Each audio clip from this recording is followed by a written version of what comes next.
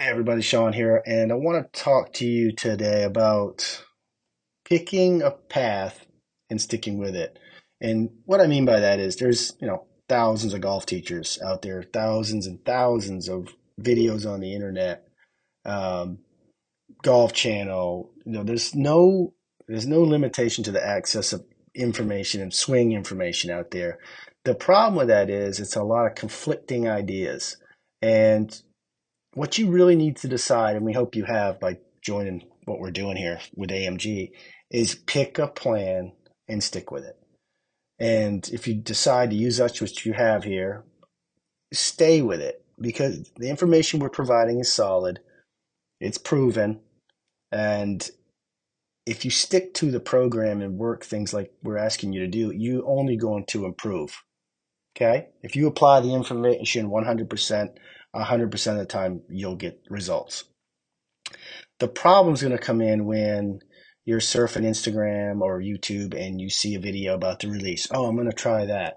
And then you see a video. Oh, someone said I need to fire my hips from the top of the backswing. Oh, someone said I need to hold the shaft angle all the way to the finish. And now you've got five or six things you're putting in there on top of the stuff Mike and I, or us at AMG, including Nick, are showing you. Now you've got a mess, right? Because you've got our information piled on with other things that we haven't told you to do, and there's a reason we tell you the things to do in the order that we tell you to do them.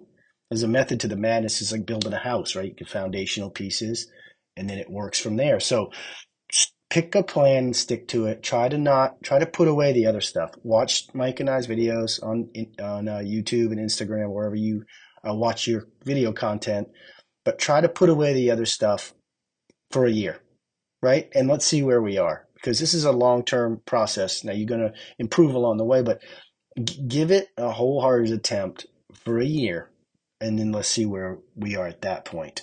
And I think you're only going to get better for it. You're going to get some clarity in your mind what you're supposed to be doing instead of going to the range and trying something different every day, which does not work. And that's what 99.9% of golfers do. And you don't want to be in that 99%.